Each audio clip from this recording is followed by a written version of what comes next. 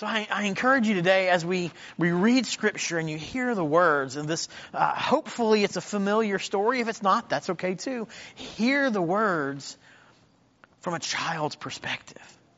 Hear this bit of Scripture from as if maybe it's the first time you've heard this, and hear what God is doing in this set of Scripture. We're in Genesis 32, verses 22 through 31. If you're following along, I encourage you to get your app out or pull out your Bible. Or if you're here, you can follow along on the screen with us. Genesis 32. I do invite you, if you're willing and able, as we read the Word of God, would you stand and hear? The same night he got up and took his 2 wives, his 2 maids, and his 11 children, and crossed the ford of the Jabbok. He took them and sent them across the stream, and likewise everything that he had. Jacob was left alone, and a man wrestled with him until daybreak.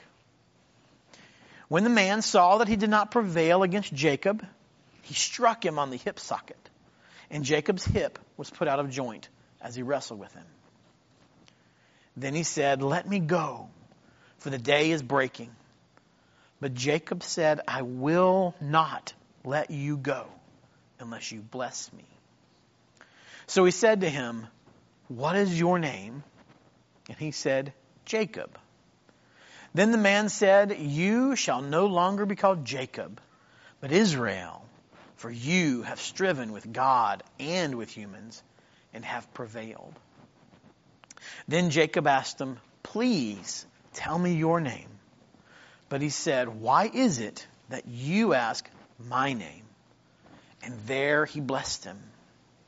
So Jacob called the place Peniel, saying, "For I have seen God face to face, and yet my life is preserved." The sun rose upon him as he passed Peniel, limping because of his hip. The word of God for the people of God.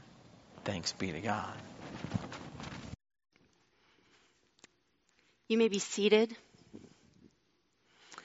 I'm super excited about this sermon series, and you never know how God's going to wrestle with the preacher as the Scripture works on the heart to be able to figure out what it is to say aloud about what God is speaking through the Word. So will you join me as we pray together?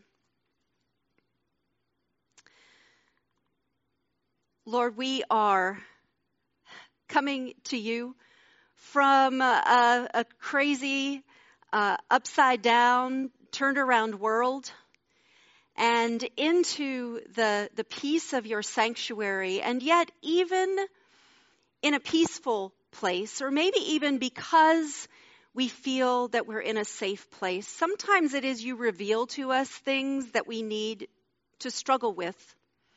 Things without, things within. So Lord, as we come to you, be gentle with us. But at the same time, don't mince words for us either. Help us to see clearly what it is that you're saying to us, and use my words and the meditations of our hearts to transform the way in which we understand your presence in our lives, and the way in which we see how you're calling us to love our brothers and sisters, neighbors, friends and enemies. Lord, be with us during this time. We pray in Jesus' name. Amen. So I don't know if this story is very familiar to you. Jacob has come through a lot. Jacob is, his very name means to strive or to grab. Because do you remember, as he was being born, he was a twin, and he was born second, but he was grabbing a piece of his brother who preceded him. Do you remember what part of the body that was? The heel of his brother he had by the hand. And so he struggled with his brother, and then he tried to wrestle the birthright away from his brother. and had to trick his father in doing so. You remember about the fur that he used and he put on his arm so he'd be hairy like the older brother? And then we find him right now in this scene having absconded with some of his uncle's livestock, and pretty much his whole household, this huge entourage, has been on a journey of some days from Haran. And this whole journey it's just loud and noisy and messy and smelly. All right. You've got loud hooves of the fine livestock he's brought with him. He has a plan. He wants to get in his brother's good favor, the very same one he stole the birthright from. Yeah, that one. And but he's brought some livestock with him, and so you might think of it as a bribe. I think he was trying to tell himself it was a gift. There are clamoring protestations of two sister wives, and I don't know about you, but if I'm on a long journey, I complain a lot. And I imagine with two wives, there's twice as much complaining. And not only that, they're also maids. And then the fuss and bother of, you know how many kids he already has by this time? 11 children.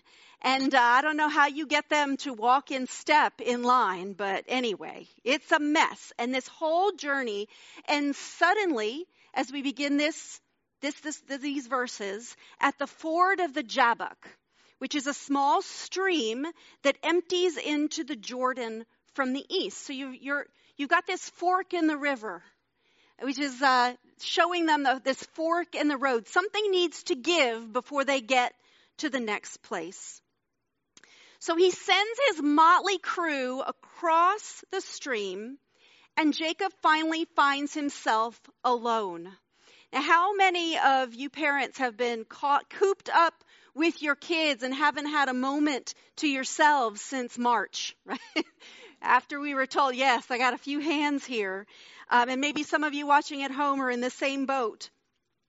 It must have been a blessed moment as he listened to those jarring sounds of his huge family that faded into the distance. We never know how loud it was where we are until all the noise goes away. And then you can start to hear the hum that's left in your ear as they go.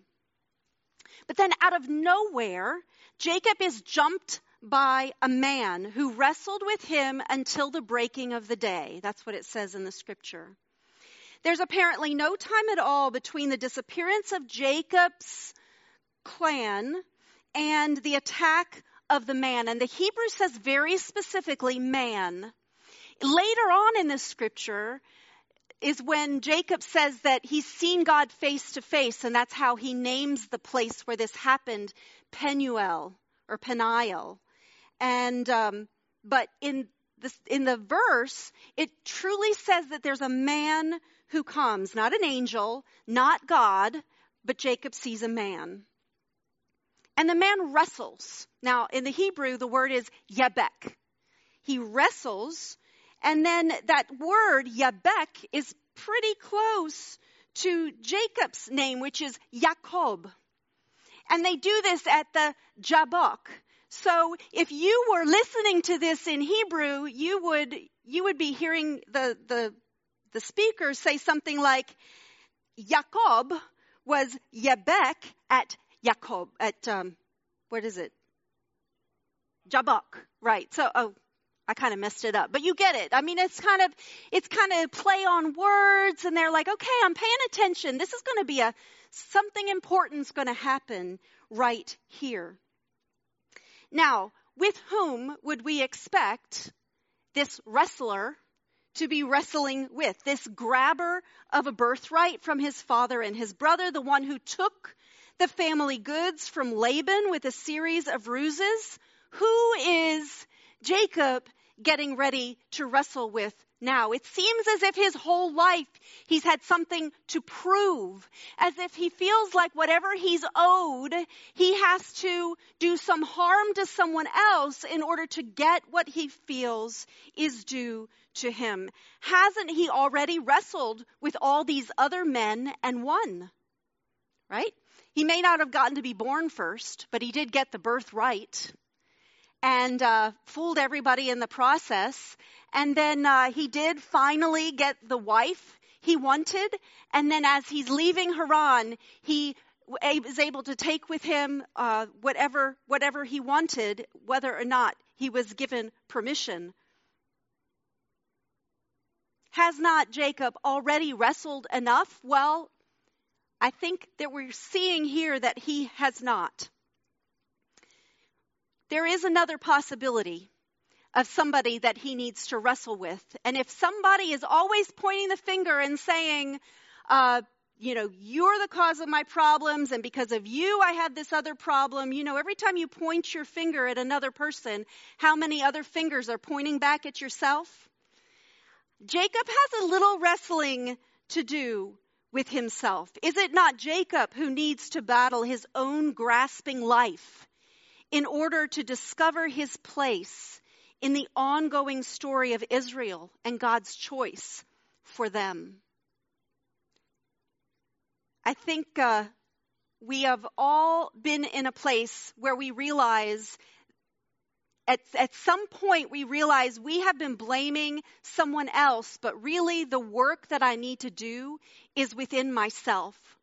Anyone who knows someone who has detoxed from an addiction knows intimately this truth, what it is to wrestle with your own inner conflict, what it is to both want something to the marrow of your bones, and also to know that desire or acting on that desire would mean your own self-destruction. Anyone who knows someone or loves someone who has needed to be dropped off at rehab, for example, knows that you can do that 1,000,000 times, but until that person is willing to wrestle with their own inner demons, the outcome is going to be the same. And we will always slip back into our old ways if we always have someone else beyond ourselves to blame for the predicament we've gotten ourselves into.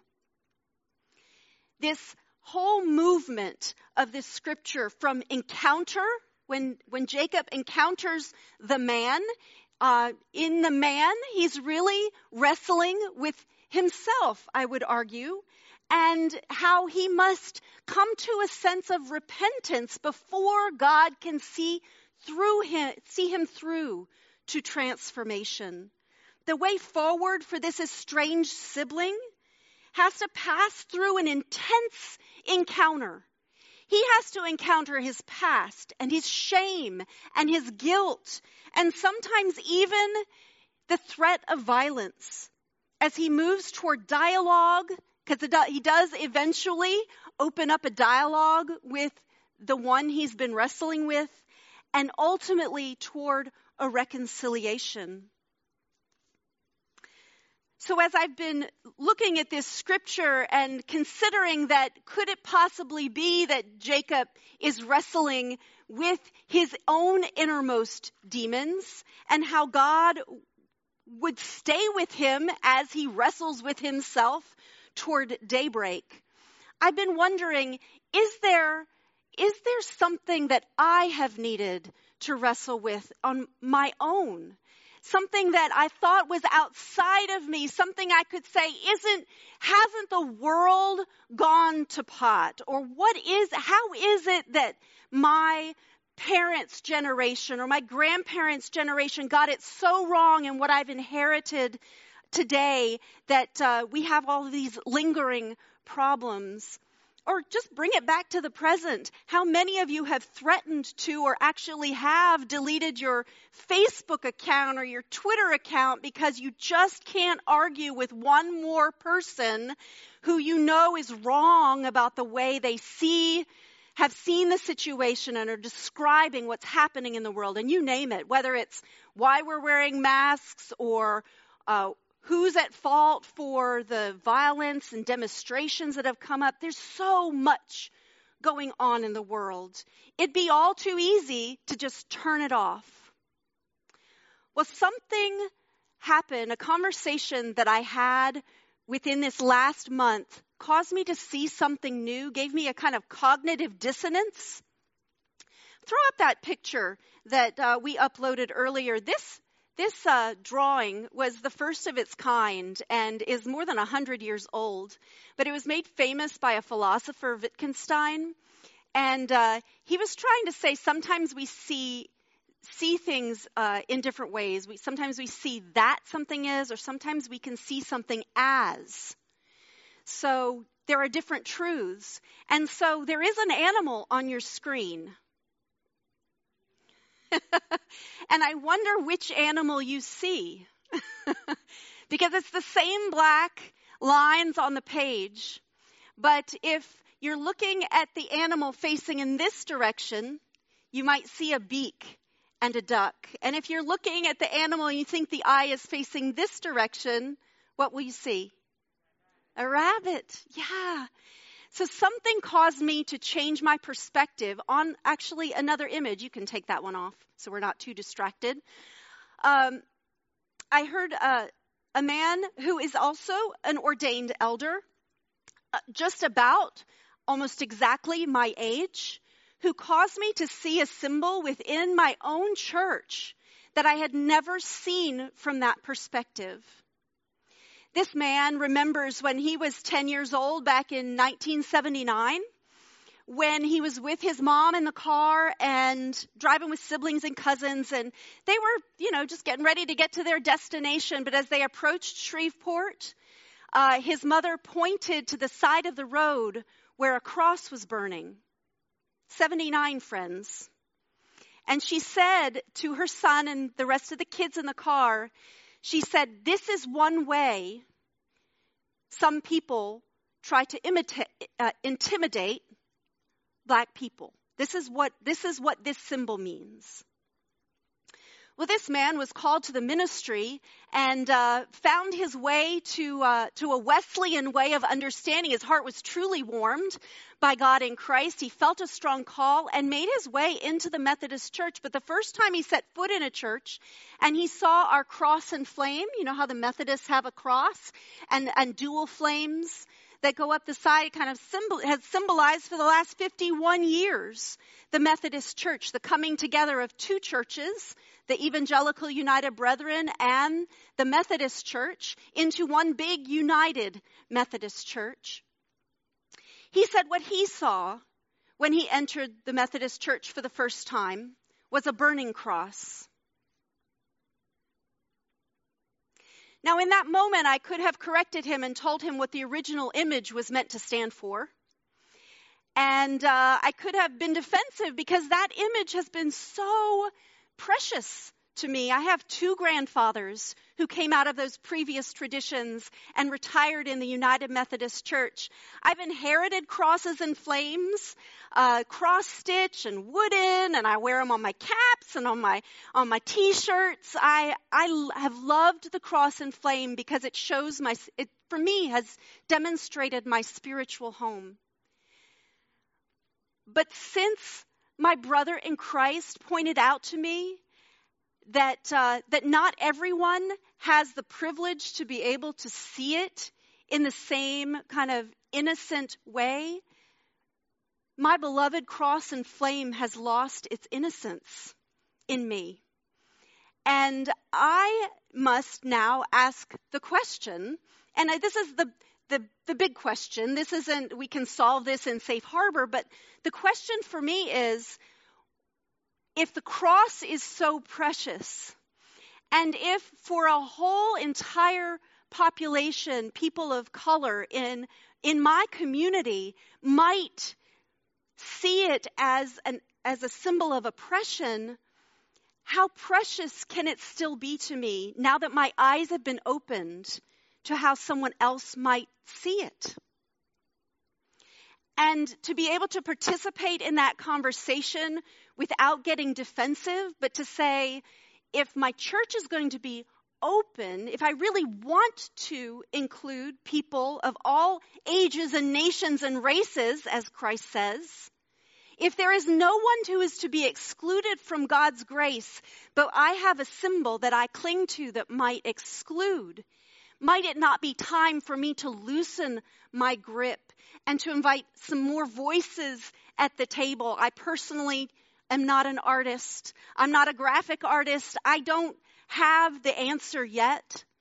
But I do know that I can never look at the symbol the same way. And as that unrest, that burr under my saddle that my friend put there is kind of like the gods wrestling with my realization that because of my privilege, I never saw it before. And now I see how something I thought was innocent could continue to oppress. My friend encountered me. He spoke his truth in a way that I could hear. And I tried to listen with my best ears without making excuses. And he brought me to a place where I can truly say, I am not free from the sin of racism. I am not free from the sins which grip me, which no one else can wrestle with but me and Christ through me. And it's only through that repentance that I can hope to be transformed to be the child of God that God made me to be.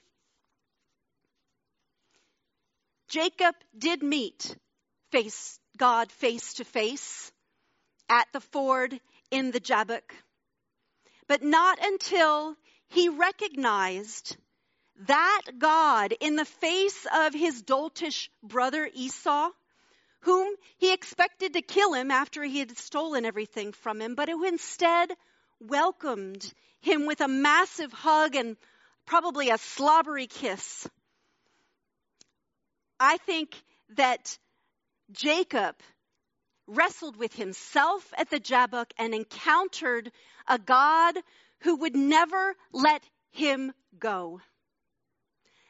God's love is so deep and wide and strong for us that while we're having our little tantrum in the middle of the grocery store aisle because we can't see things the way we want to see them or get the things that we want, God's holding us down with a finger. If we wrestle hard enough, we may, just because God's gentle enough to hold us down, we may also have a dislocated hip, right? Our socket may come loose, but from our own wrestling, not because God wills it for us, but because we can be our own worst enemies. Only when Jacob can see Esau not as his enemy, but truly as his brother, will he see God. And it won't be because of a great struggle against God, but rather an amazing reception of unexpected grace and love on the part of God and God through Esau. Friends, our God is a God who will let you wrestle with yourself until daybreak, but whose love will never let you go. He wants us to come to the conclusions we need to come to on our own. He can't force us into rehab. He can't rehab us from any sin, whether it's our racism or our greed or our envy or our sloth, whatever it is that is keeping us from a loving relationship with God and neighbor. God knows we need to wrestle with that, but he's the one who gives us the forgiveness on the other side. He wrestles, he stays with us until the break of day, until the dawn of our salvation. The way forward passes through an intense encounter, through our repentance to God in Christ, so that he can truly be the agent of our transformation as individuals, but ourselves as the body of Christ, and then beyond us as we are agents of change for the world. May it be so for each and every one of us, in the name of the Father, and of the Son, and of the Holy Spirit. Amen.